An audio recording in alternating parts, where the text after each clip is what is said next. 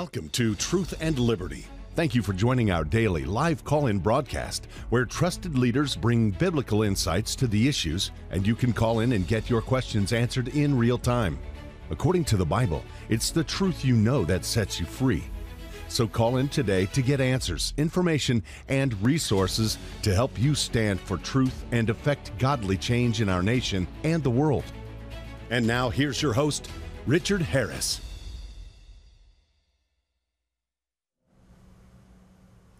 Hello, everybody. Welcome to the Truth and Liberty live call-in show. I'm Richard Harris, and we have got a great lineup for you today in today's program. Karen Conrad is we're here with us, co-hosting here the Truth and Liberty show.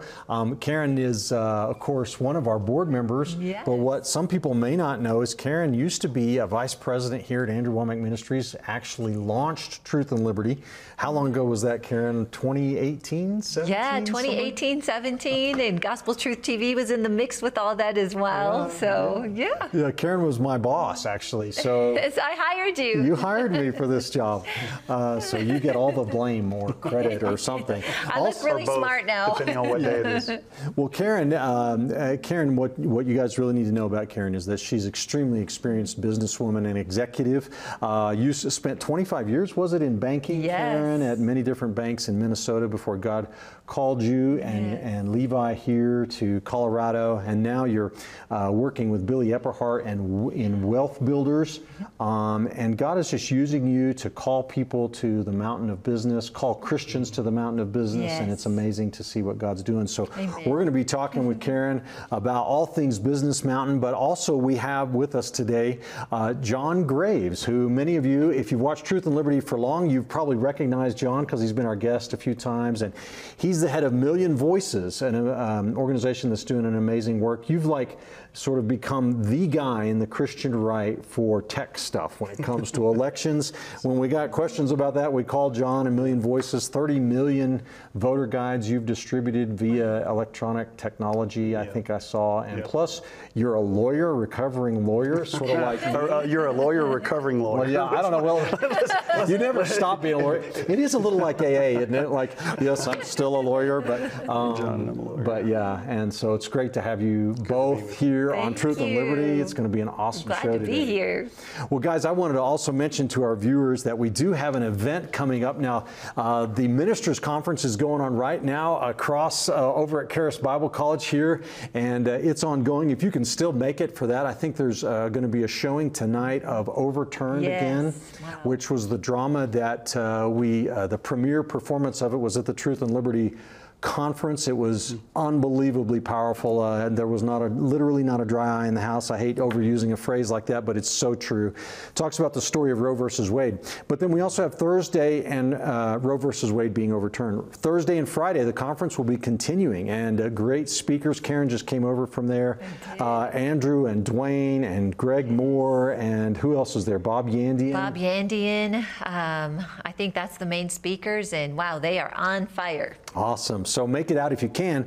But coming up November 2nd through the 4th is the annual Women Arise Conference, something Karen also knows a lot about. Yes, I do. Yeah, so the speakers this year are Carrie Pickett, Audrey Mack, who's one of my favorite preachers anywhere, male, female, whatever. She's amazing. She's amazing. And then Elizabeth Murin will be speaking, so you can get more information at awmi.net about that. All right, well, praise God. There is so much going on today, not just in the world, but here at Andrew Womack Ministries. And Karen, you are actually have spent a few years in Texas and doing great stuff down there, but God has called you and your husband Dave back to Colorado. Why don't you tell us what's going on? Yes, well, it's really exciting, and of course this always feels like home because of people like you, Richard, and just our history here.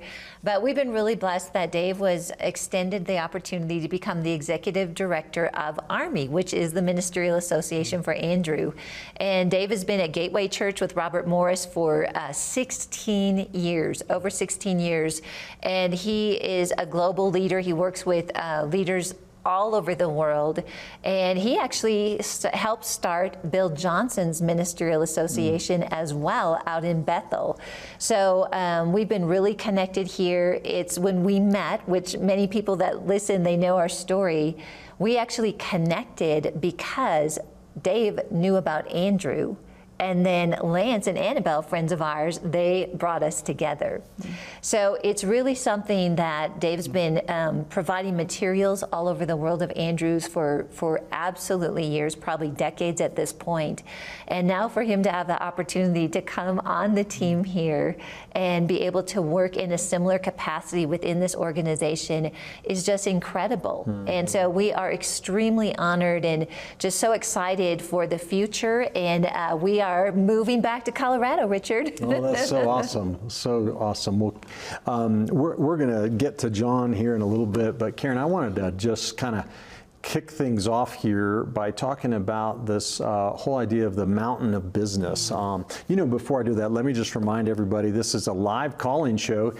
We would love to hear from you today. Karen and John Graves taking your questions, your live questions. So the number is on your screen there in the upper right-hand corner. It's 719-619-2341. Also, if you need prayer today, please call into Andrew's Prayer Center. His prayer lines are open 24/7, 365 now.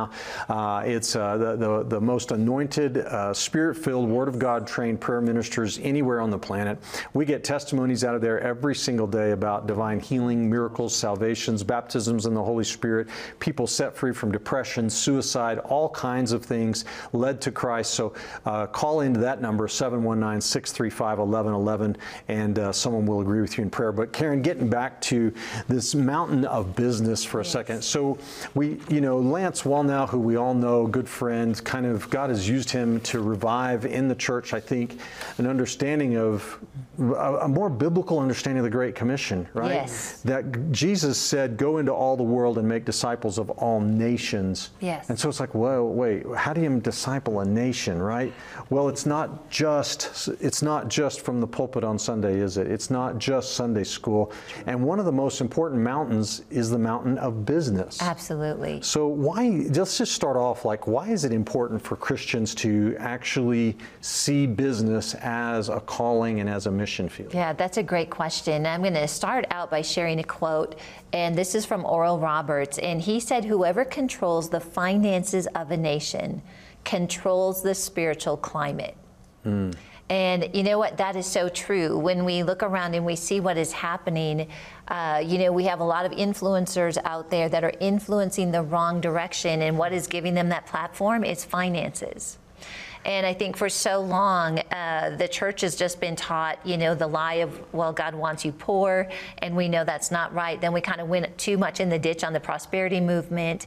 But I feel like we're settling in this place right now where we are taking our place, and Billy Epperhart and Becky, I feel, are leaders really in the world in this area with a biblical understanding.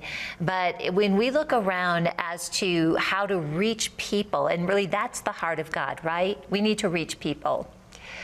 The marketplace is one of the best places for us to go into to influence people and show them Jesus. Mm-hmm. So it's definitely, let's go to them, go ye into the world, and that's where people are. But also when you look at where parents and families are sending their children to learn about business and finances, it's going to places like Harvard, right, to these Ivy League schools. Well, what's happening? Mm-hmm. They are teaching them not biblical principles that they were actually founded on. They are turning them away from their faith in what they are learning, okay? So it's this call, as a mom and a grandma, I'm just super passionate about this because I'm not going to spend $100,000 to send my child somewhere that's going to indoctrinate them in the world and to lose their faith. Mm-hmm. Where when we take this call, and what Billy and Becky have put together is teaching business, real estate, financial principles based on the Word of God, and then giving the how-tos on how to go out and succeed.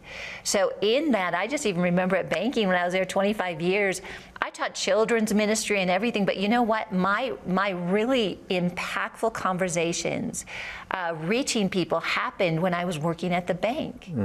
And that gave me a premise to know, like, that is where we can actually influence people. They're watching us, we're their leaders, and we can actually instill values that are God values in the workplace and gain influence. And I believe, you know, we call it wealth builder by wealth builder. We can help turn not only our neighborhoods around, but nations around.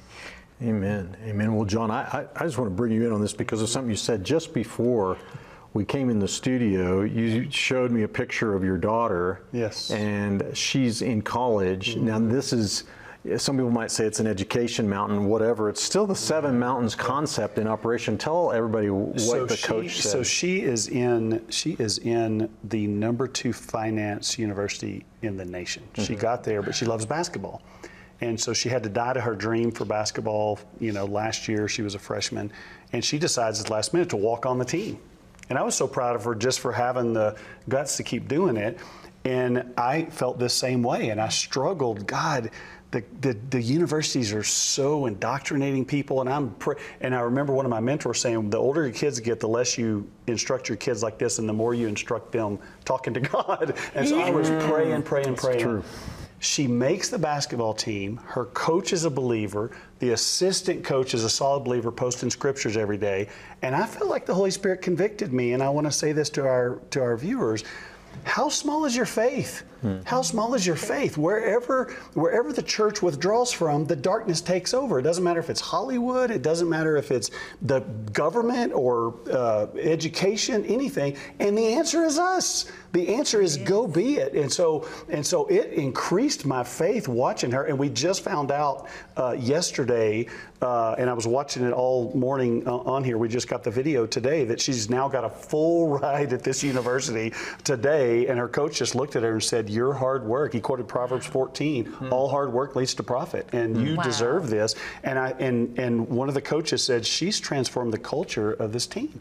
And it's like that's who we are. Right, we go in, and so then my other daughter, a couple months later, I got 5 kids, 3 girls and 2 boys, and she goes, "Dad, I feel like God wants me to go to LA." And I'm like, "Let's do it. It's dark out there. Let's go. Let's go. Let's go do it." And so I agree. Businesses, you can't just look at businesses and go, "Oh, they're terrible." It's kingdom work, and we are the answer. We can't expect the darkness to turn itself around. Right. It has to have us. Even the people fighting us, they're not beyond the grace and the redemption of Jesus Christ. Right. Even the people, we're not fighting against flesh and blood. They need the light. Good. They need mercy. They need compassion. They need truth spoken forcefully, winsomely. But Jesus was full of grace and truth. He didn't pick between the two. He was full of both of them.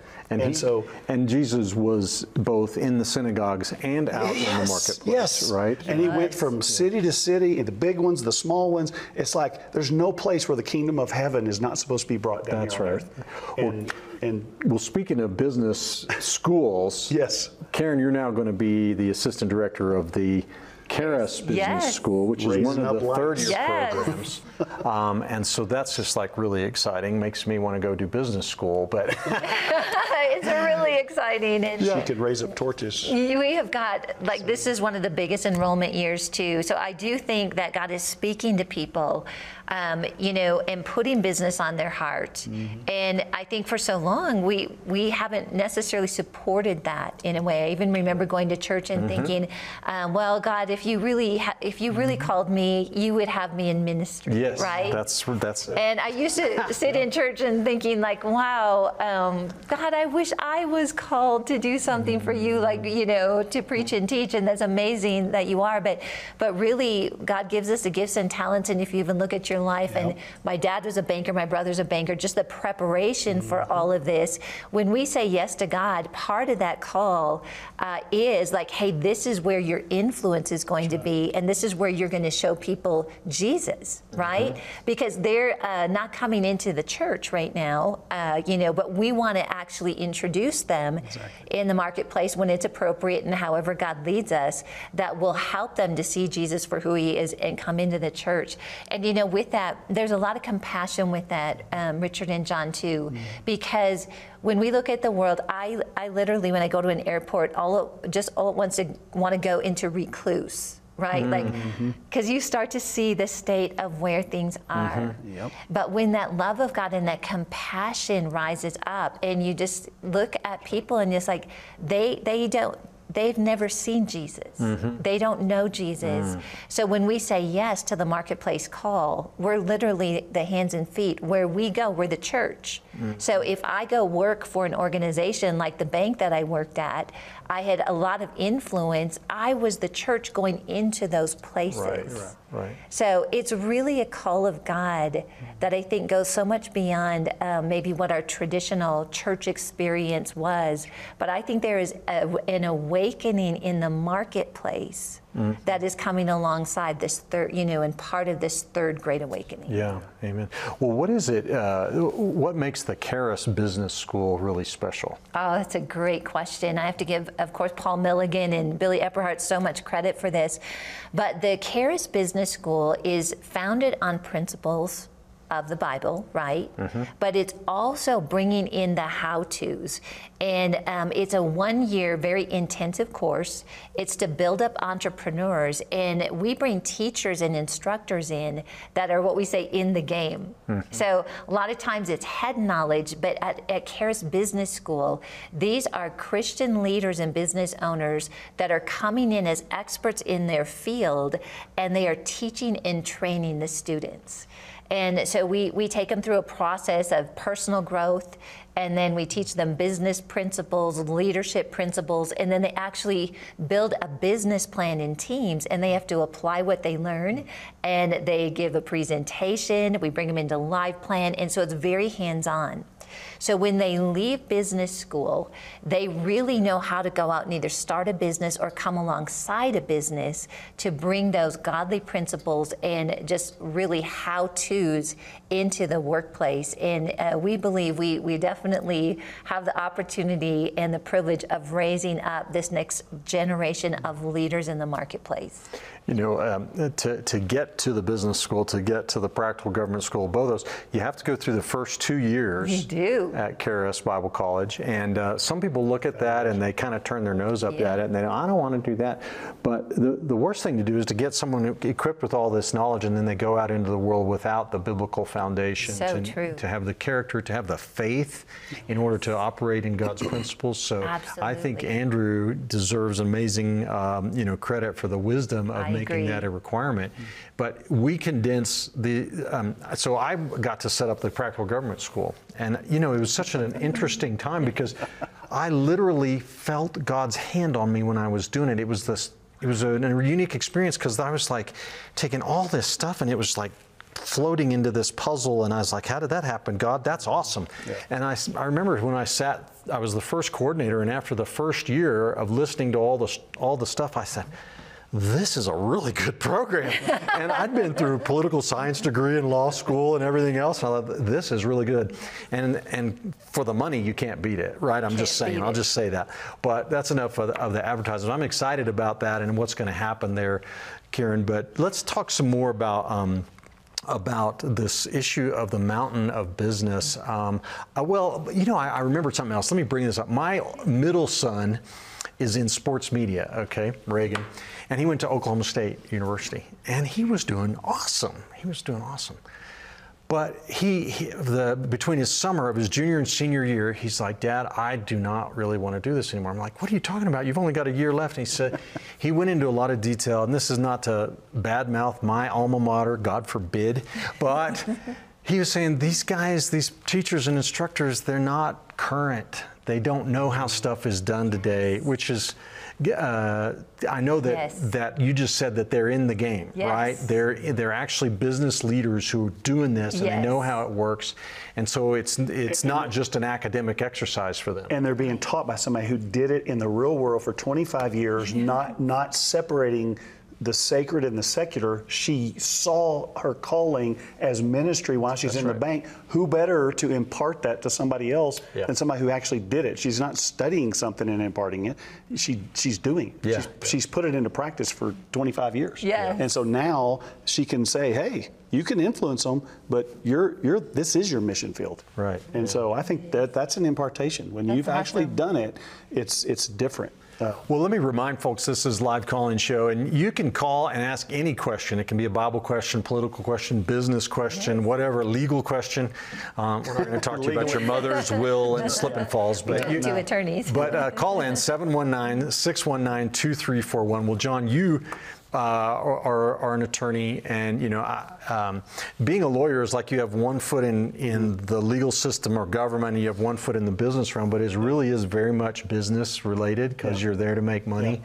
But you're not in private practice anymore. You're doing more of this consulting political stuff. But can you talk for a minute to people who are watching today and they're wondering, God, what have you made me to do? I'm in this career. I don't feel like it's me. I don't know what to do or where to go. I think as you hear us, listen to what she is saying. She is saying, I wasn't in banking frustrated for 25 years, and once I got out, now I can go do ministry. She was like, this is my mission field. These are the people that are least suspecting. They don't have their guard up. You can wait for a moment. They may confess, problems or sorrows or whatever. I think that is the mission field, and a lot of people make that mistake. I made that mistake. I don't know how long it took you to figure that out, but it took me a long time. It took me a few years. And literally, I spent a lot of my Christianity, and I'm just now really these last several years in what I think is the ultimate call of God on my life. And I was frustrated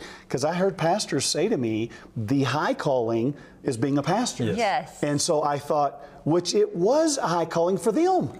Because they were a pastor. John, that's but so it good. wasn't my high calling. And so I thought, well, I must not have the high calling or a high calling or I must go do that to be a high calling. And so I got a business degree, and then it didn't take me long practicing law. I did a lot of litigation stuff. And I went into business. A guy hired me in, and I've been doing business. I build tech companies, software companies, database companies. I still do it to this day. And finally one day, God spoke to me. I had met with one of the largest churches in the country, a guy who'd sold his company to IBM for $100 million. I'm driving home for several hours, and the Holy Spirit said, John, when are you going to stop being frustrated with the way I made you? And quit comparing yourself to everybody else. Because I had believed a lie. If I could just be a pastor, I would be much better than just doing that, on the weekends. If I could just be a lawyer, I'd be much better. If I could just run a business or do political stuff.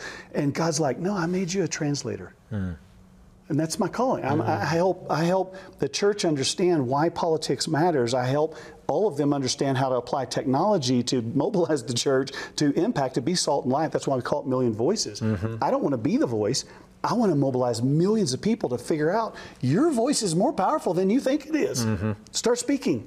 Speak strategically, speak winsomely, speak full of truth and grace. Don't pick between the two.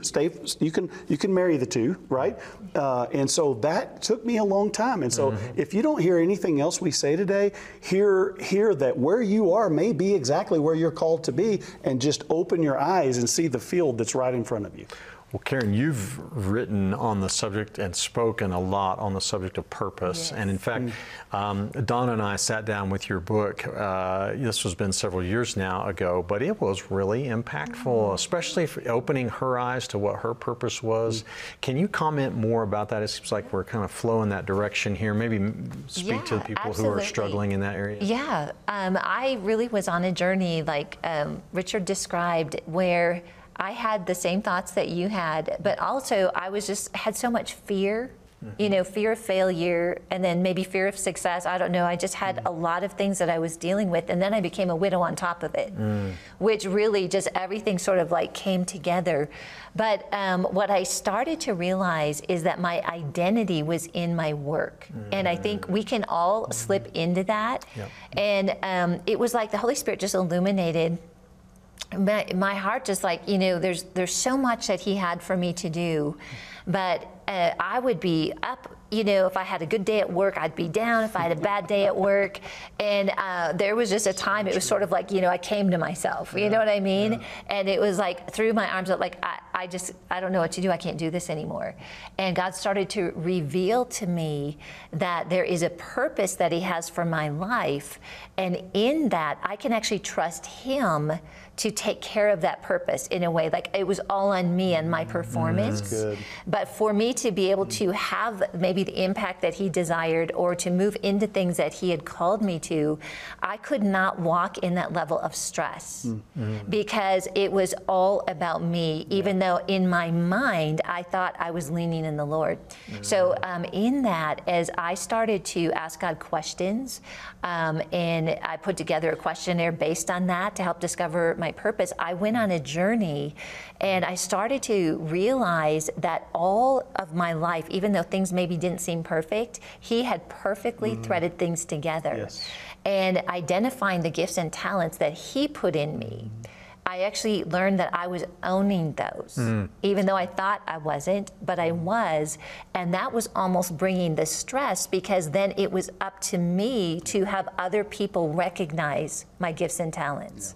But He spoke to me, and I think this is going to help someone out there. He said, Karen, the gifts and talents that are in you are my gifts and talents that I put in you. And the first time I heard that, it was like, well, yeah, of course, you kind of have this, I don't know, mind where you think you understand. He's like, no. And then He just brought me revelation. They're the gifts and talents I made and put in you. So I am more concerned about those gifts and talents being honored and used for the kingdom than you need to be. That's good. Wow. And it literally set me free. And then I realized too, the way that I was wired was not a mistake, kind of like what you're saying. But when you are trying to fit into different things, maybe you have a mentor, even a parent that has expectations, and you kind of say, like, what is wrong with me? And then you get this confirmation from God, no, I made you just like this. Now, let's talk about your purpose, how I designed you.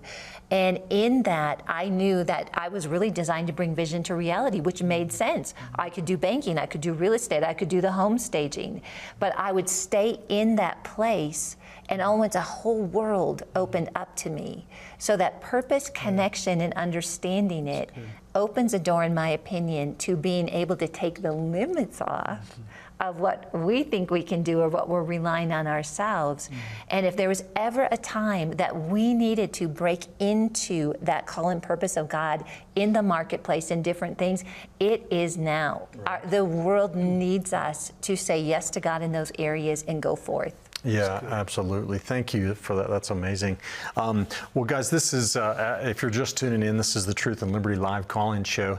And I'm Richard Harris. Our guests today are Karen Conrad, one of our board members, former head of Truth and Liberty, who's coming back and joining the forces here at Andrew Womack Ministries again, and also is the Vice President of Wealth Builders. And also with us today is John Graves, I guess it's president, owner, founder, big kahuna, whatever, a million voices. I like big kahuna. Big kahuna. I've never heard that. It seems like the Lord is just directing us into a discussion of purpose here. We're coming up on a break here in a minute, but I just want to say, as we're heading to this break, if you've got questions on this or any other subject, we're going to be talking about lots of different things today. Please feel free to call in at 719-619-2341, and we'd love to visit with you today. I just before we go to the break, I just want to say I relate so much to this because my whole life even after I was here at Charis was a back and forth between politics and law. Politics and law, politics and law, politics and law, and I could not figure it out. I was like, what is wrong with me, God? I can't make up my mind. I'm like schizophrenic. And I mean, it was wild. I was in the ministry, out of the ministry, or the ministry, in law, out of law. And here I am, and now you see these things in a convergence that's just so exciting and awesome to know that you're in the will of God and that everything in your life has had a purpose. There's nothing quite like it. Okay, well, we're back now, or we'll be back in 90 seconds after this break. We're going to share some important information with you. With Practical Government, you have experts in the fields that are sharing their perspective, wisdom, and experience. It's not available anywhere else in the world. We're going to teach a Christian heritage of our American government. They're going to learn about the Founding Fathers. We're teaching the Constitution, how government operates, practical skills, and field study. No matter where you're coming from, The world needs you. Whatever God's calling you to do, you're able to do it. To learn more, visit practicalgovernmentschool.com. At Truth and Liberty Coalition, we work to unify, educate, and mobilize the body of Christ to change nations. That's why I want to encourage you to go to our website at truthandliberty.net and subscribe so that you can begin receiving regular updates about our show, news items, action alerts, blog posts, and much, much more. All you have to do is go to the website, click subscribe, share your email address, and you'll begin to be equipped to stand for truth in the public square. Hi, my name is Carrie Pickett, and like many of you, I wear lots of hats. But most of all, I'm a child of God. Ever since I was young, my desire has been to share the unconditional love of God. There is nothing more rewarding to me than people changing their lives and then changing the world. That's why I'm inviting you to join me wherever you are, and let's discover together these foundational truths that will transform your life. Okay, well, welcome back to the Truth and Liberty Live call-in show. We've just been having an amazing conversation here about purpose and discovering it, and how we all sort of seem to have this thing in common about, you know, living a professional life for a long time and then God beginning to reveal things to you. And John, I think you had something from the Word. Yeah, I didn't want to interrupt before the break, but when Karen was talking, I just keep thinking about the Scripture, and it just keeps coming up. And I share this with my kids, and I'd like to share this with the viewers. It's in the message, Galatians 6, 4 and 5. Please hear me if you have ears to hear. Make a careful exploration of who you are and the work you've been given to do. And then, after those two things, sink yourself into that. Don't be impressed with yourself, and don't compare yourself with others. Each of us must take responsibility for doing the creative best we can with our own life. And that scripture just encapsulates what I think she was talking about, is we have to make a careful exploration. As you hear my testimony, Richard's testimony, Karen's testimony, what is your testimony? Your testimony is God's story in you. And so what is God? It's not that you're in politics and out of politics and in law and that. It's preparation. Mm-hmm. And we don't like to think that, but remember, if you keep things in the frame of God's mind, if He calls for a famine in the land, like it says He did in the Psalms, He can send Joseph ahead of Him 22 years, even sold as a slave and in prison. And that's preparation, refinement. And we don't like that. No. It's like, God, I don't want suffering to be included in my preparation. And let me tell you, that was my struggle with my kids. I was like, oh, God, that's a dark place. And God, they're trying to indoctrinate. And God, and it's like, do you not trust? I mean, do you really not trust the God of the universe and the creator of the world to protect your children? They're supposed to be arrows in the hands of a mighty warrior. And if we don't trust that with ourselves and with our own children, it's like she has a foundation. She's not wavering from that foundation. Even if she did waver from the foundation, that doesn't matter. God is faithful to finish what God starts. And so we've got to be full of faith and just figure out, God, this feels like suffering in the job I'm in, the ministry I'm in. It doesn't matter. There's suffering in all kinds of realms. That's part of the refinement. He's not afraid of that. It's refining you to make you gold for the purposes of God later on. And Joseph comes to that. I don't know how long it took him to come to that, but it's like, yeah, they meant to make me suffer. They meant to hurt me. God meant this to save many lives. And so if you can just get God's view on your situation, it doesn't matter where you are, just go, God, what might you be doing? Or just trust that God's good. And whatever He's doing, He's preparing you, even when you don't understand. I've been through incredible suffering in my life. And I'm like, God, did you leave me? Did I make you mad? I mean, what happened? This is not the way this is supposed to be. And I look back on it and go, wow. This is God's way. I think God doesn't send the suffering and the hardship, but He is so powerful, He's able to use everything that we go through for His good. And I feel impressed that there's someone watching today and you're listening to this discussion and you are doing something in your life, you're pursuing, I think it's a calling or something like that, and you're doing it because that's what you think other people expect you to do, especially maybe your parents or someone else of influence in your life. life. And I just want to say to you that the Lord is calling you to obey His voice and not theirs, to shake off man's conventions and to listen to that voice that's on the other inside of you. And the Lord would say to you that when you obey His voice, you're going to step out of that bondage that you're feeling and into peace and into vitality and strength and energy, and you're going to become a new person. So I just want to encourage you to obey the voice of God, whoever you are and whatever that situation is that you're facing there today. All right, well, praise God. That's awesome. I've got a lot of other stuff I want to talk about today. But I want to go back to the whole question of the business mountain for a second. Karen, I remember, so when I really got turned on to God, you know, and totally filled with God's Spirit.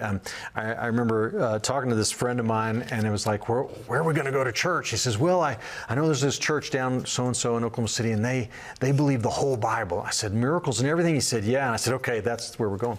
And so we went there, and it is a good church, but it was a little bit old-timey, kind of Pentecostal.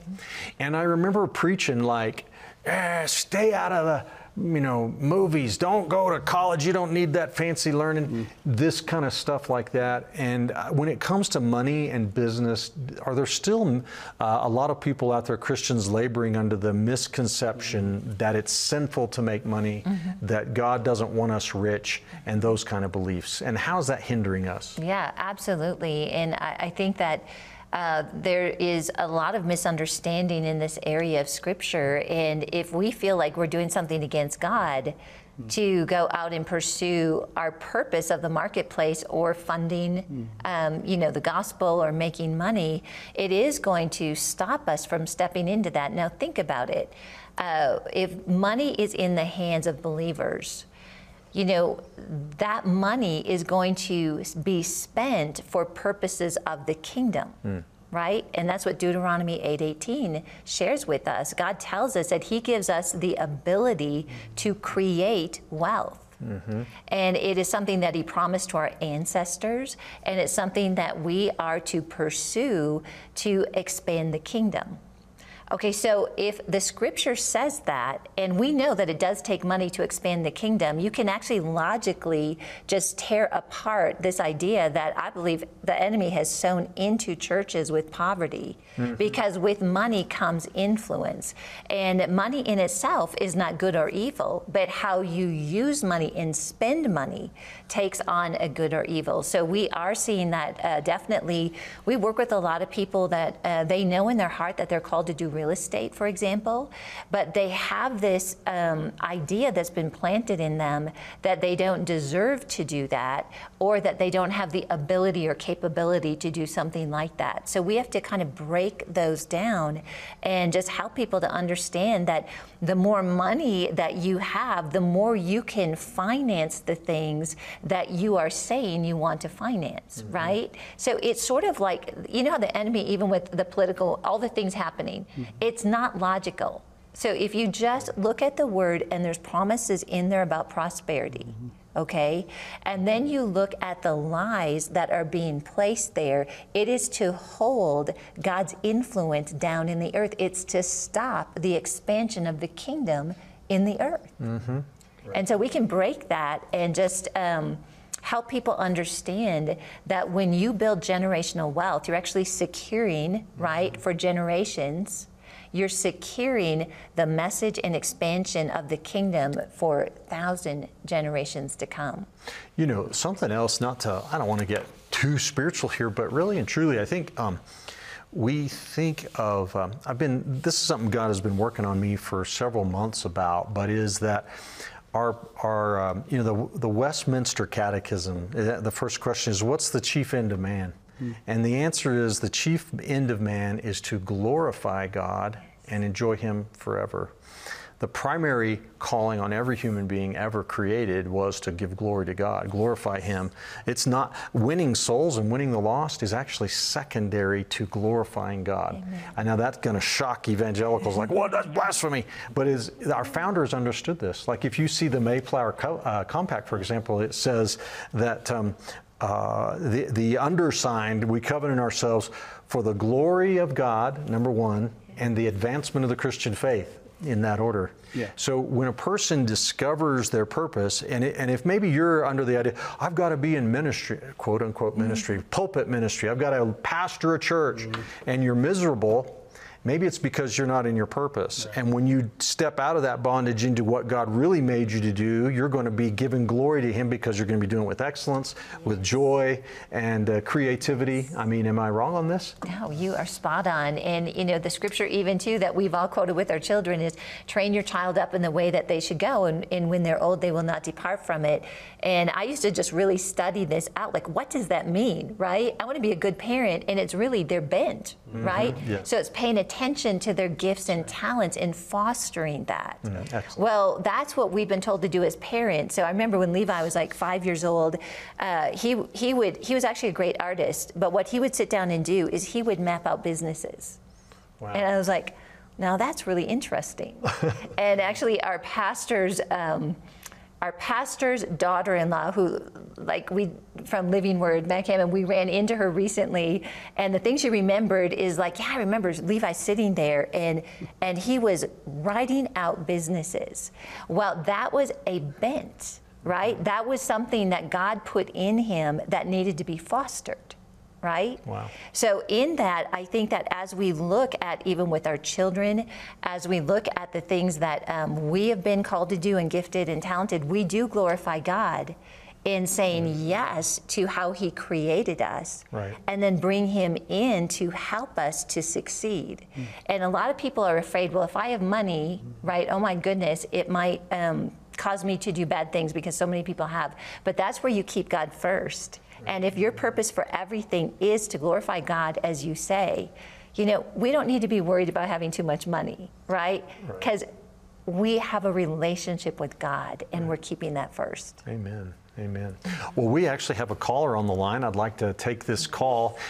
Stephanie from Georgia, you are on the air. Thanks for calling in. What's your question today? Hey, thank you for taking my call. So my Absolutely. question is, if Adam was not deceived, why did he eat of the fruit?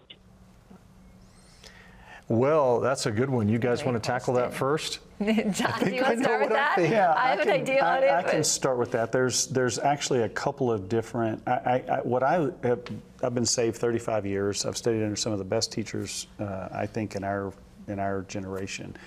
And the older I get, I remember one of the older pastors that was from England. He oversaw about 600 churches in his denomination.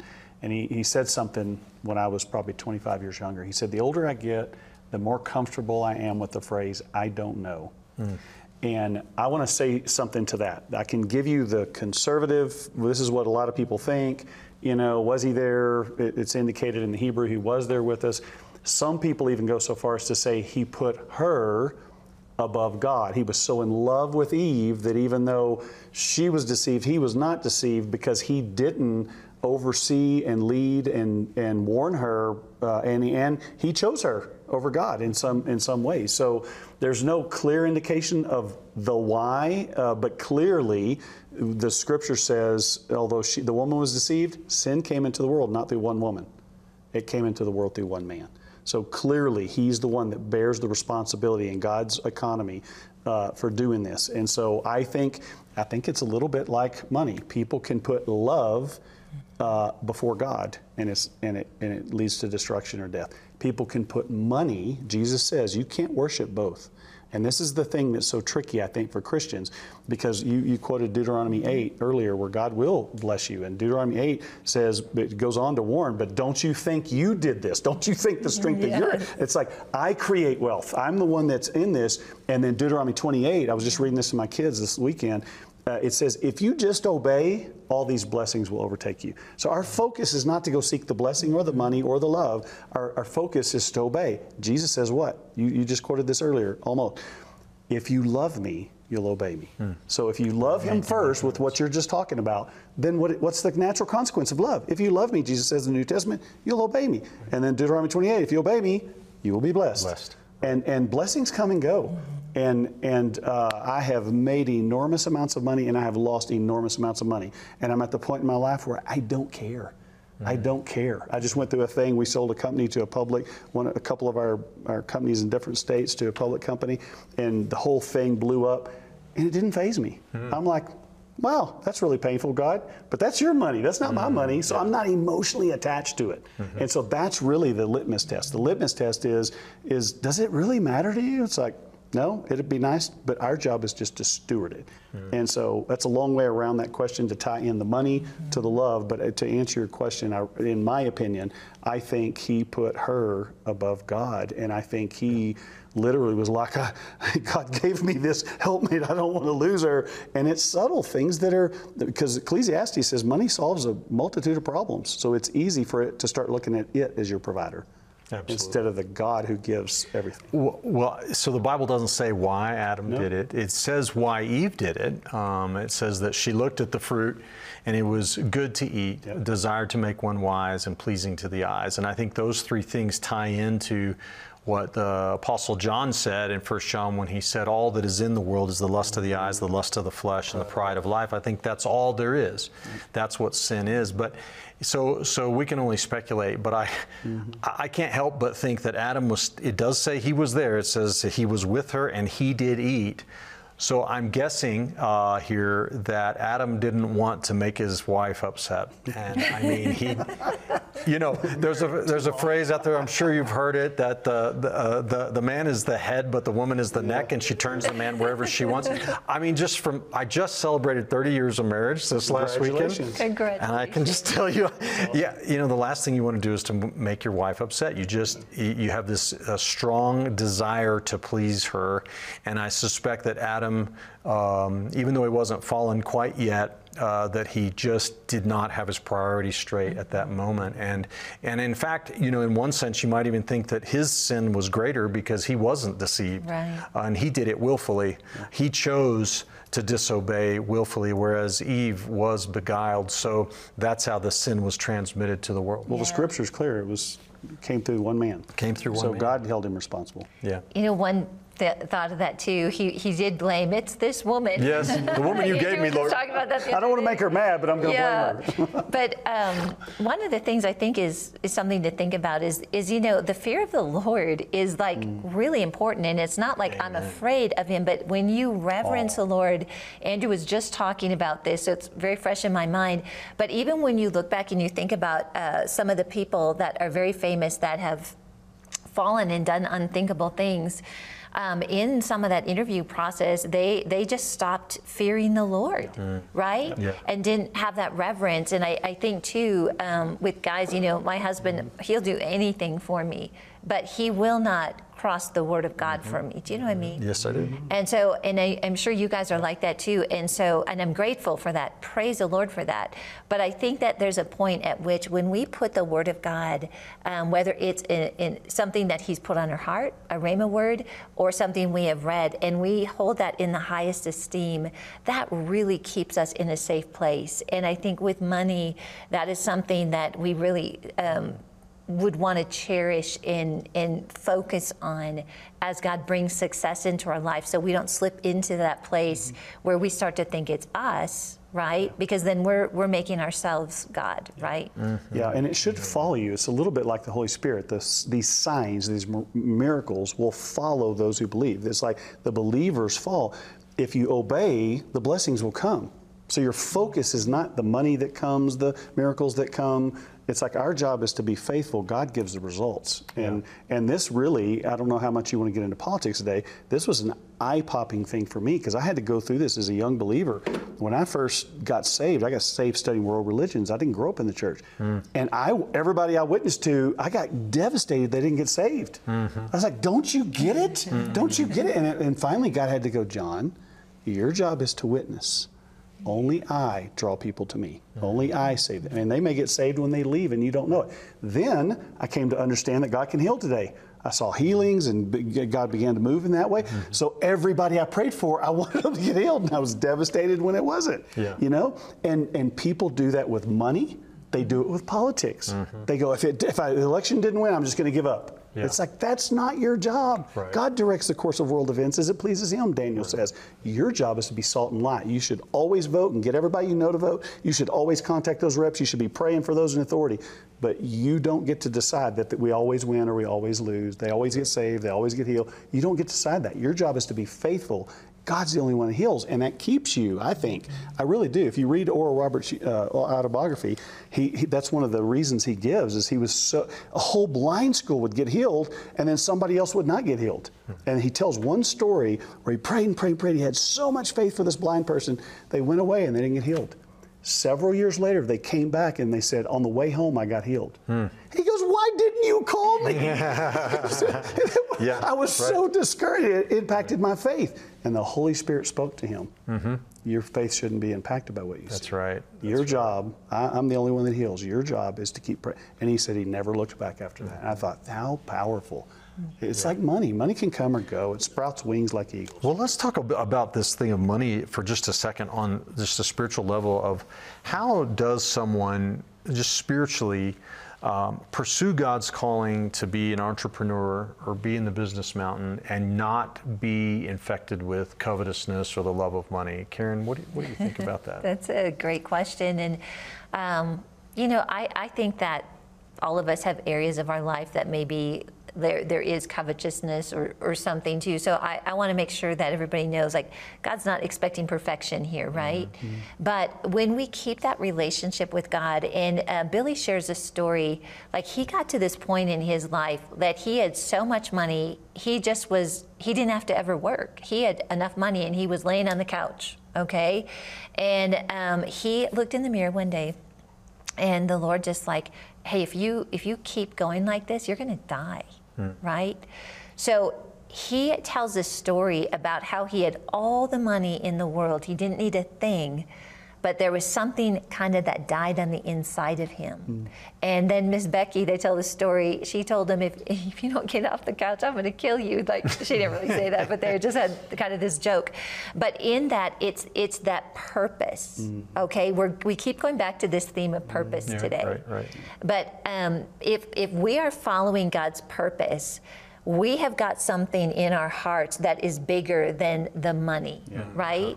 But if we and stay connected, and actually Andrew and Dwayne Sheriff are talking about this too, even in ministry, like, your first love is your relationship with the Lord.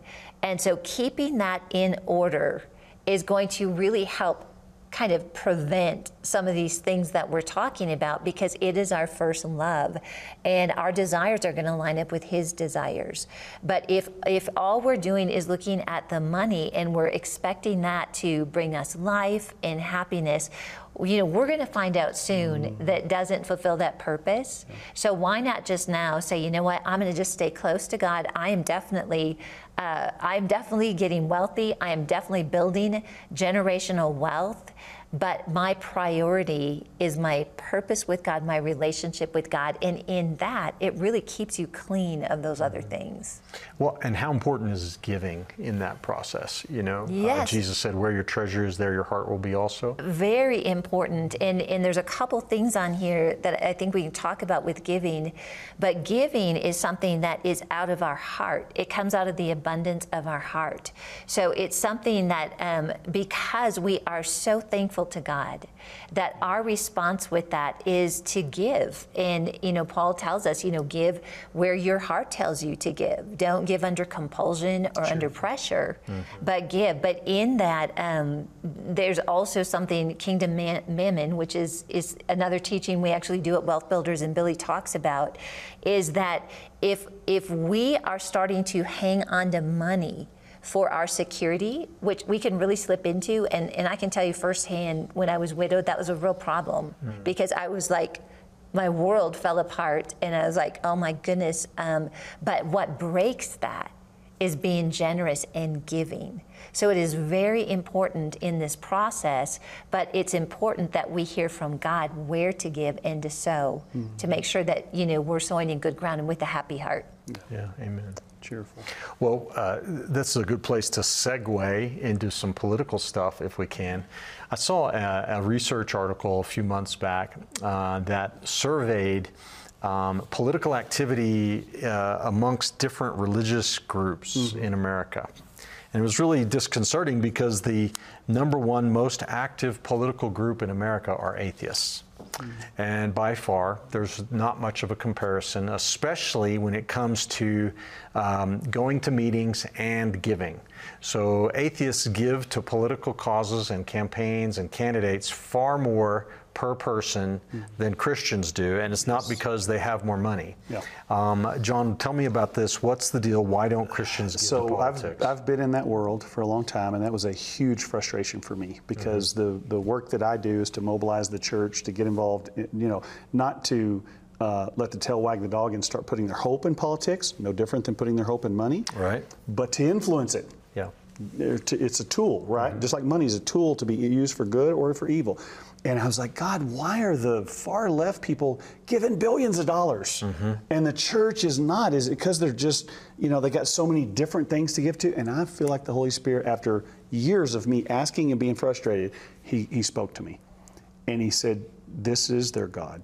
Yes. Their only hope is in this world. So of course that's where they give to. Their heart is there. Your treasure and your heart are connected. Wherever your treasure is, your heart is.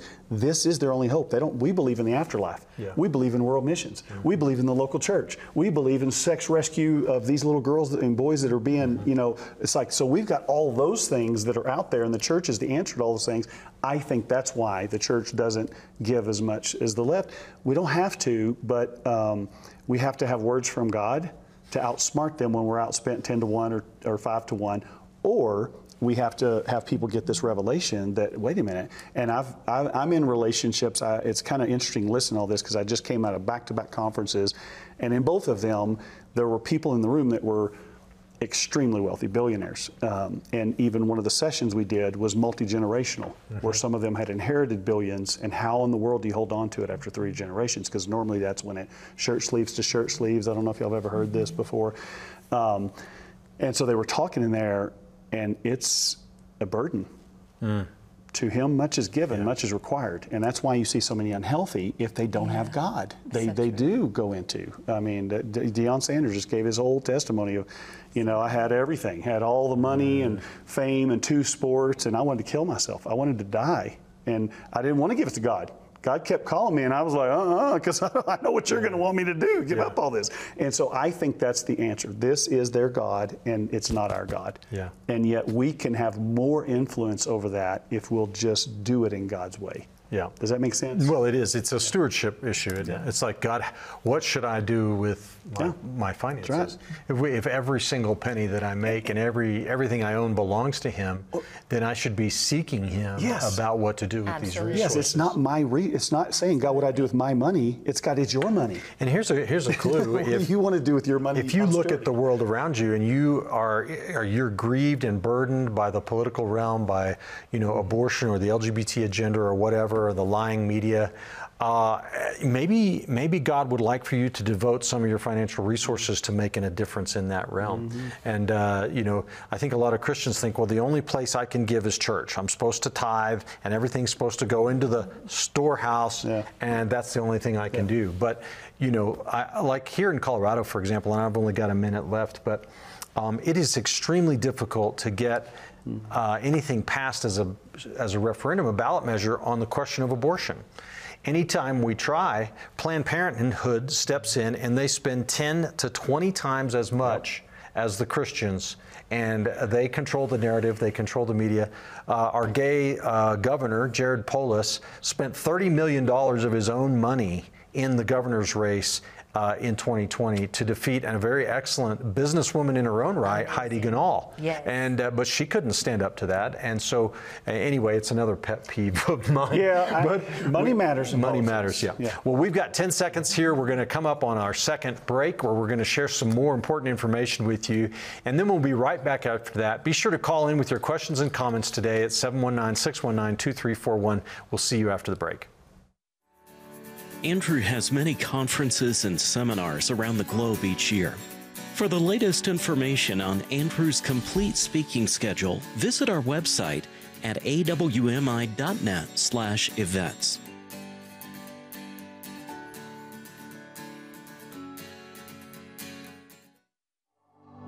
You were created with a purpose, written in the heart of God. Long before you were born, He is calling you to find it. We want to help you experience His unconditional love, to be equipped and empowered to become a world changer. Hey, you know, a big part of what we do here at Truth and Liberty is to provide you with the resources that you need in order to stand for truth in the public square. So I want to remind everybody to go to our website and check out our resources page at truthandliberty.net/resources, where you can find material that discusses just about every issue we're facing today in our culture. And these are things that are prepared by our strategic partners and some of the most influential and important organizations in America today.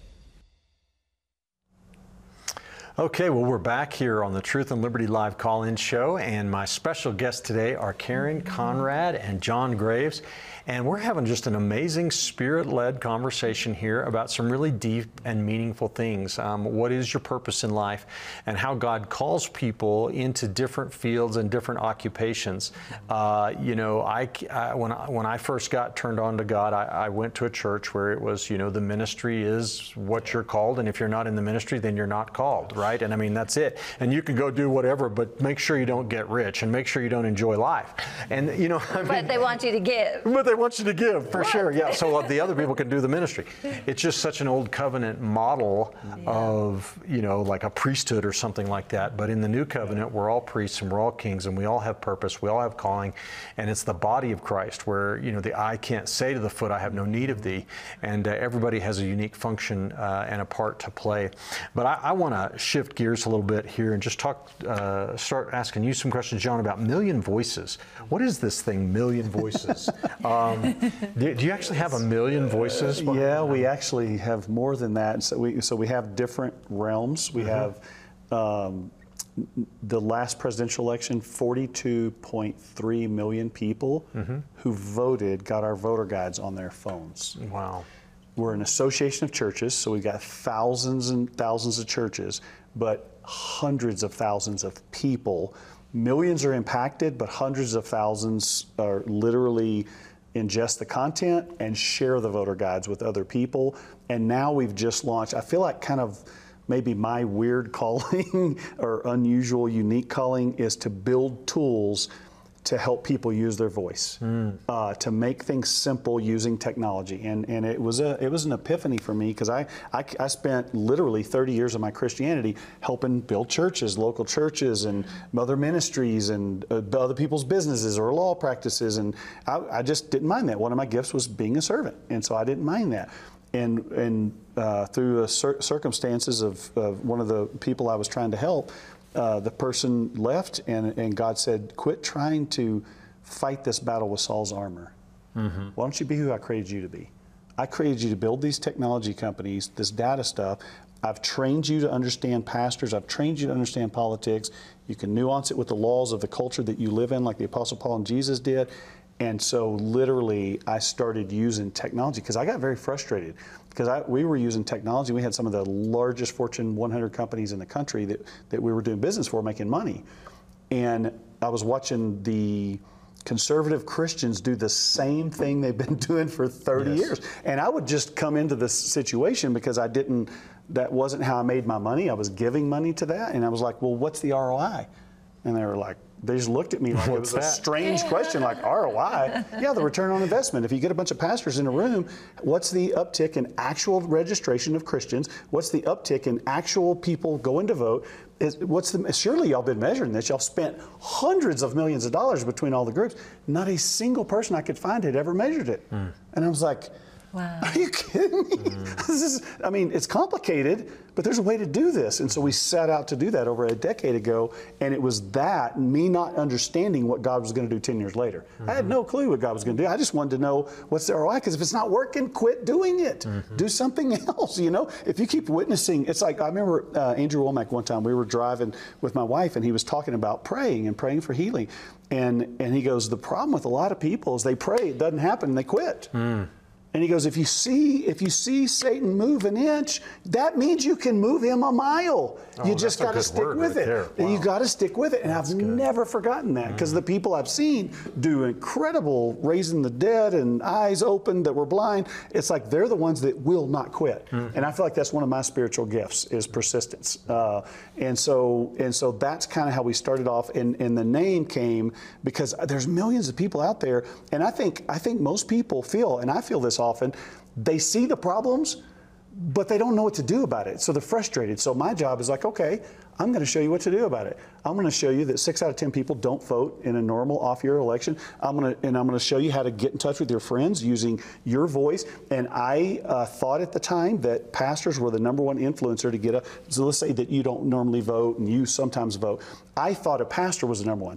Well, they're actually the #2 person, because I measured this. There's one person more powerful than a pastor. It's a close friend who knows about politics. Wow. So if you've been in this world, I thought you were going to say your mother. No, I'm going to say it's somebody, because we all have people that care about this stuff, and we ask them, or they ask us, because we keep up with it. And like, well, I trust you, Karen. Do you know who I should vote for city council, or whatever? And so now what we do is we put the voter guide in their hand, and we created last year a tool that once they opt in, they click to share and can't be blocked, because the story came out that it was actually, I think, North Carolina State University, secular university, wasn't a biased study. They did a left and right study. 80% of conservative emails were getting blocked by Google, Yahoo, and all the big providers. And I'm talking senators were people who had opted in. They couldn't even get in their inbox to raise money or anything. It's an unfair fight. And so I thought, well, okay, God, what do you want me to do? And every year I build something new. And so we built that tool last year, and people went crazy. They could get it if they were at a pro-life rally in their state. Their state was a Senate race, and they could click it and go. We created this tool where they could text MV to 80550. Boom, we sign them up, and then you can't block that, because you could block one group that sends millions. Or you can try to. We figured out ways around that too, but I'm not going to get into that on air. But you can't block millions of people who are touching 10 or 100 people. Right. You see what I'm saying? Yeah. And so, and then we built a tool where they can contact their reps, and that's what I'm really excited about, and we're starting to launch. We launched it at the end of last year, and people are loving it. We're working through things, enhancing them. But it's not just the election every 2 years. Keep using your voice all the way through, and if you keep doing it in a truth and grace way, that's one of our kind of winsome answers, or truth and grace is like, don't just truth and liberty, right? Yes. This is the grace, and this is the truth. And so anyway, so that's kind of how we came up with it. My passion is to make people realize their voice matters, and put cookies on the lowest shelf to make it easy for anybody to access and start using their voice. Well, let's throw a couple websites up here. Okay. Yours is millionvoices.org. Yes, okay, millionvoices.org. You can go there and sign up. There's tools. We're actually rebuilding stuff, getting ready for 2024, but it works now. You can sign up there to use your voice. And then you can sign up. We do 2 main things. We give you news from a biblical standpoint on the cutting edge issues of the day, and we give you spiritual devotionals. So we'll do Pause to Pray. We'll give you just spiritual devotionals to encourage people, but then things of news. And we find that people tend to gravitate to one or the other. I want to be spiritually edified. I want to know what's wrong with this political. What's the bill? But really, what we all need to be is doing and also. Yeah, that's right. That's right. Well, Karen, and let's get a website up for wealth builders. Yes. And I don't know if we have that handy in the control room, but there you go. Are they good or what? I was going to say they're back there scrambling. Wealthbuilders.org. And then Charis Bible College. If you're watching today and maybe you're not familiar with Charis, we talked a lot about the business school, but there's actually, I think, 7 total third-year programs, including practical government, worship, ministry, of course, global outreach. What's the one Praise from and worship. Praise, yeah. Media. Yeah. So check out Charis Bible College today, and maybe God is calling you there. Well, we've got another caller on the line I'd like to go to now, and I want to take a call from Adaya. I hope I'm saying your name right, Adaya, from South Carolina. Thanks for calling in today. What's your question? It says in Romans chapter 13 that we are to submit to all of our governing authorities because they were placed there by God. But how do we submit to the government when they are doing the ungodly things that they are doing. Yeah, well, I want to let you guys tackle this. Let me just clarify, though, submitting to an ungodly command of government is one thing. Submitting to ungodly people in government is another. If they may be like, say, take for example Joe Biden. If he's ungodly, it's still the law that you can't cheat on your taxes. Right. It has nothing to do with his personal ungodliness. But if the government issues a command that violates Scripture, that's a whole other deal. Yeah. Karen Moore, you want to start? Yeah, you get me too. Yeah. Well, I can just comment, and really, Andrew is really taught me this, so I'm going to be communicating what I've learned from Andrew, is that you obey the government of the laws of the land until that point that it goes crosswise with the Word of God. Yes. And that's where, with him, just even in so many instances, he had to stand up for things. I remember when you called me, when you guys were in the midst of this issue with COVID, right? Right. And so I've just taken that and said, you know what, that's right, because we honor God above any person. And so when we just follow what God says and the government tells us to do this, we go with God. Yeah, right. That's right. Yeah, I think Adaya, this is really one example, and I'm going to give you kind of this little beefed up version of kind of what they've already said, where when one scripture says one thing and there's another scripture that says something else, it's the discernment of the believer, which is why we're commanded to get a multitude of counselors, to seek maturity, seek spiritual discipleship. So Romans 13 does say submit to authorities. There's scriptures in Timothy that say pray for authorities, but there's also scriptures that say you decide for yourself whether it's better to obey God or obey man. You'll remember they'll say, hey, you stop preaching about Jesus. So there's a classic example in the book of Acts where it says, hey, you stop doing this. You stop telling people about Jesus. It's like, you can put me in prison if you want to, because, I may have to do that. But MLK talked about this in the civil rights movement. It's like, no, these are ungodly things. So there's going to be civil disobedience, not riots, not burning down somebody else, not injuring somebody else. But I can submit to the government until they ask me to disobey my God.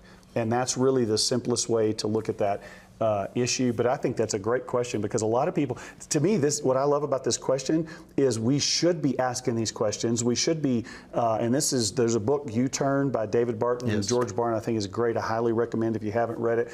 And they document what pastors think their people want to know and what the people want the pastors to say. And this is what the people want. They want cultural apologetics. That's my language.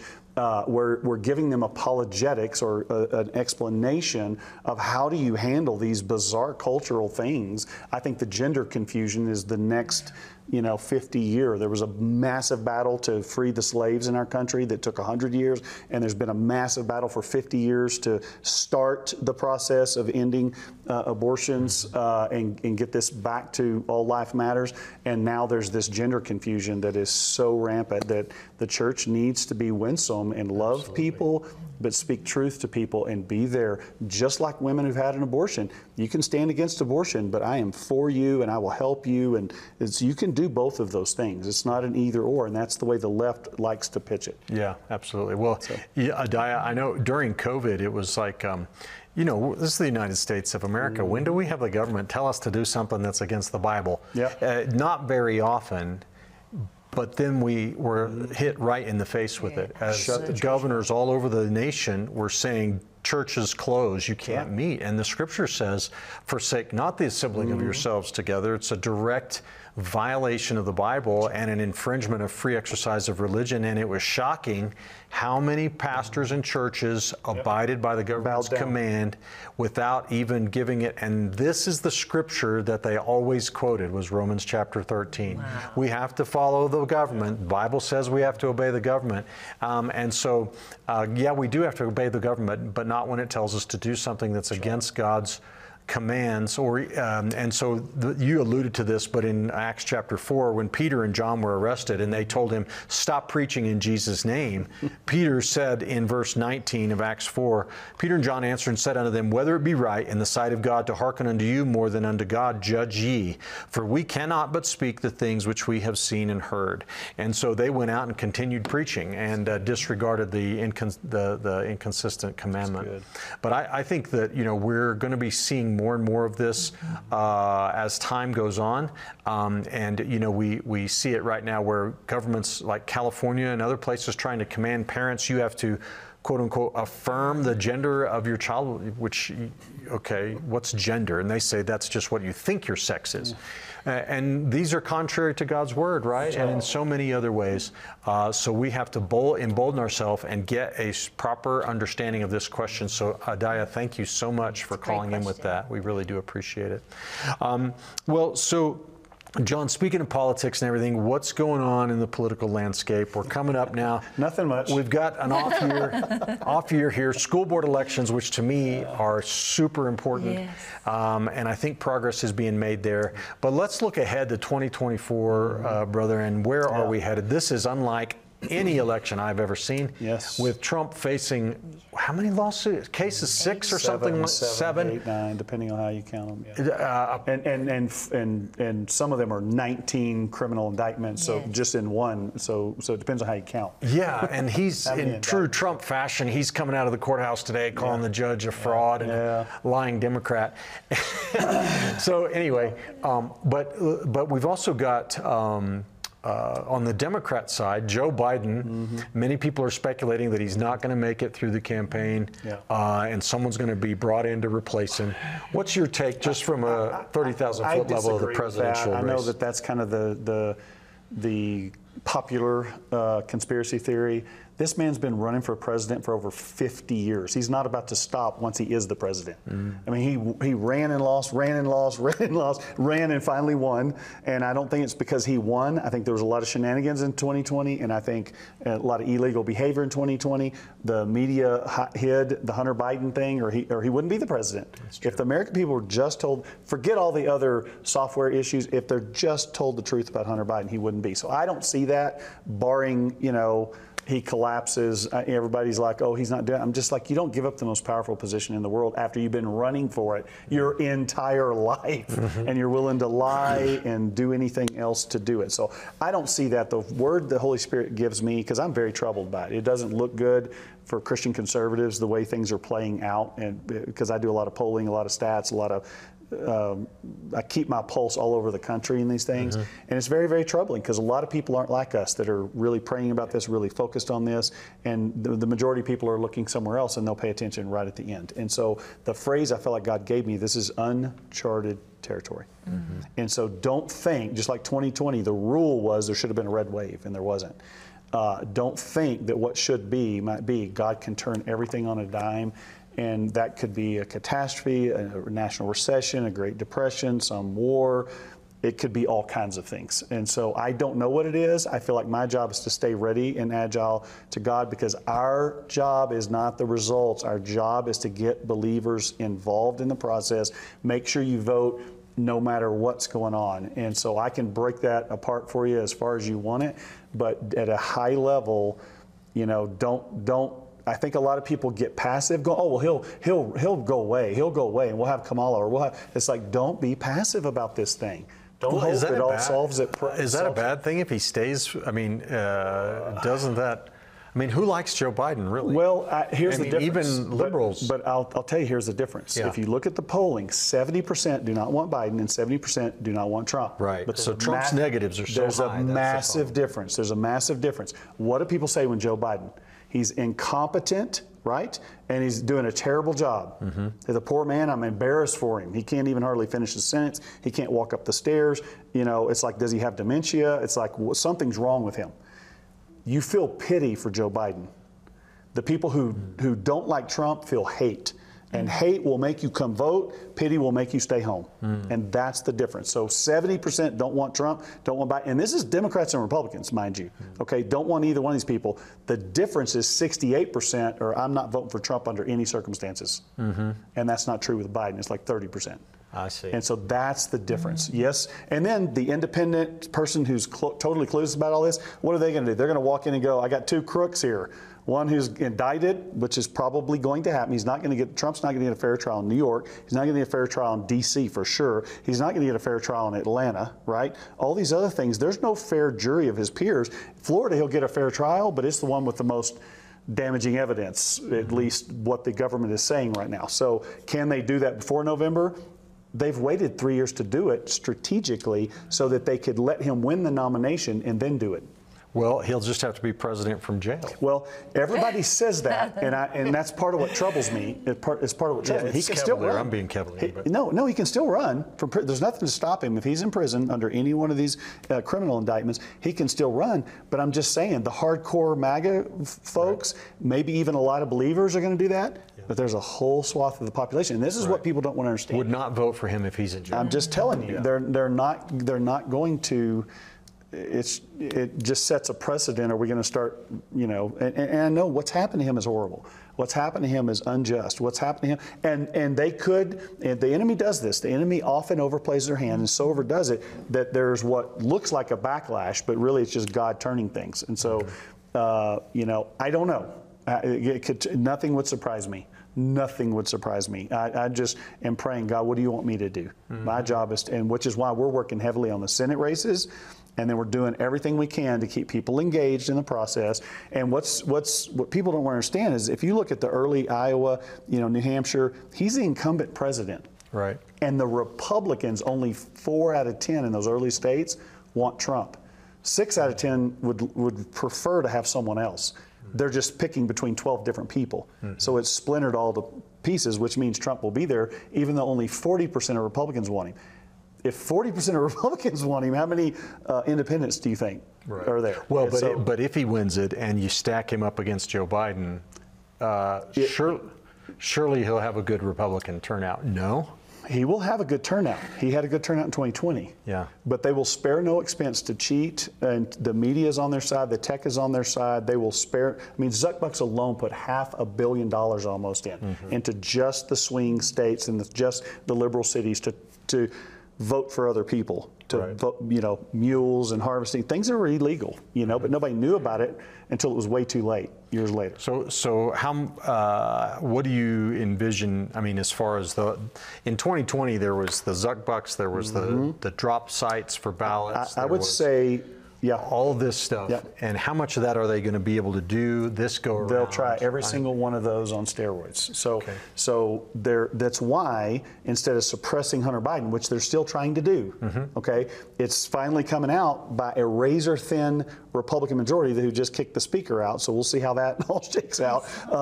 If we didn't have that, we wouldn't know anything about Hunter Biden right now. Right. And the only reason that happened is because Republicans in New York and California ballot harvested. They weren't saying, oh, well, I'm a purist, I'm not going to do that. They're like, we keep getting beat, so we're going to do it. And that's where we flipped 4 seats in each one, or we wouldn't even have the House on the Republicans. Now, I've never heard that before, that they ballot conservatives ballot. That's how they won, because they kept obviously losing. That's an important tactic. We need to be doing that. And we'll be doing it with Million Voices. We're building a tool where somebody can sign up next year, and they'll say, I'm willing to call 500 people that are Christian people, that are faith people, and I'll remind them to turn in states that's legal. In some states it's legal.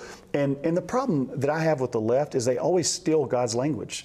Harvesting is a biblical word. Harvesting is a good word. Harvesting is bringing forth the fruit. And they've stolen it. What they're doing is not ballot harvesting. That's what they call it falsely. It's ballot trafficking. It's more like sex trafficking. They're stealing someone's vote and voting for you, and you don't even know it. That's not harvesting a ballot. That's not helping an elderly person or disabled person vote. You're fraudulently voting for. That's trafficking. You see what I'm saying? So we need to start using language to properly describe what they're doing. So you can call it. We're going to call it ballot chasing or ballot gathering, because they've distorted the words, right? Yeah, lawful ballot collection. There you go. Yeah. And in states that it's legal, because we're using influence. Hey, government belongs to those who show up, and we live in a constitutional republic. If the church shows up, and I'm telling you, David Barton asked me to do an autopsy of the 22 election at his family state reps, 30 states, like 250 reps. I did 10 different things of what went wrong in 22. The number one thing that shocked me, I've never heard anybody talk about it, I've never seen an article on it. When I looked at all the crosstabs of what happened, I was blown away. 2016, Hillary Clinton gets 65 million votes. Her and her followers believe it's a stolen election. 2 years later, 92% of her people, 60 million people, come up, 40 House seats flip from Republican to Democrat. 2 years later, Trump loses. A narrow election that he and his followers believe was stolen. Do you know how many people showed up 2 years later? 72%. Okay. 20 million Trump voters from 2020 didn't bother to come in 22. Oh, Wow. 20 million. In the off year, in the congressional 20 million year. last year. Yeah. It would have flipped 70 seats if we have the same number of our people come back, even though we think there's fraud. Yeah. So we can't control fraud. Well, let's talk. We've got another call coming in, but I want to get to one more question because we've only got about 5 minutes left. Oh, sorry. And no, it's okay. Nobody knows what's going to happen in the presidential election. It's too crazy. But what about the U.S. Senate? This is super important. Yes. The Dems have a lot of seats up in 24. Huge. What can you tell us? So I sent a map. I don't know if they can pull it up, but that'll help people visually get to it. And it shows that the Republicans are only defending 4 seats: Texas, Florida, Missouri, and I think Indiana. And none of those are really something that's going to flip. It's Ted Cruz, it's Rick Scott in Florida. But if you look at the Democrats, they're trying to defend states like West Virginia that Trump won by 50 points, Montana, Trump won by over 20 points, and the Democrat senators in those Senate races could lose those. In addition, there's Ohio, which Trump, I think, won by more than Texas, like 10 points. There's Arizona, there's Nevada, there's Pennsylvania that could all flip if Youngkin runs in Virginia. So there's like 10 Democrats. Let me see if our guys can get that. I'm not sure they heard the cue. Can we get that Senate map up in the control room there? There you go. All right, here we go. Yeah, so if you look at the wording over on the side, the GOP seats that they're having to defend, the roughest one is Texas and Florida. Now, I'm not saying Texas is not drifting blue. It is, but it's been holding it's steady, and there's a lot of people doing a lot of good work in Florida and in Texas. Florida, DeSantis has done a miracle there, winning by 20 points. I could not believe that. He even won Miami-Dade. I was like, wow, I wish every governor was doing that across the country. But look at the Democrats. And I've ranked them there in kind of my opinion of who's in trouble. West Virginia, I think that seat flips. Montana, I think that seat flips. Ohio, it's going to be tougher, but I think that one could. Arizona is really interesting because Sinema actually left the Democrat Party, became an independent. That's a 3-way race. Carrie Lake's probably going to get in that. That's what everybody's expecting here next week. Pennsylvania's going to be tougher, but McCormick, who narrowly lost to Oz last cycle, has cleared the field, and he was on Trump's cabinet.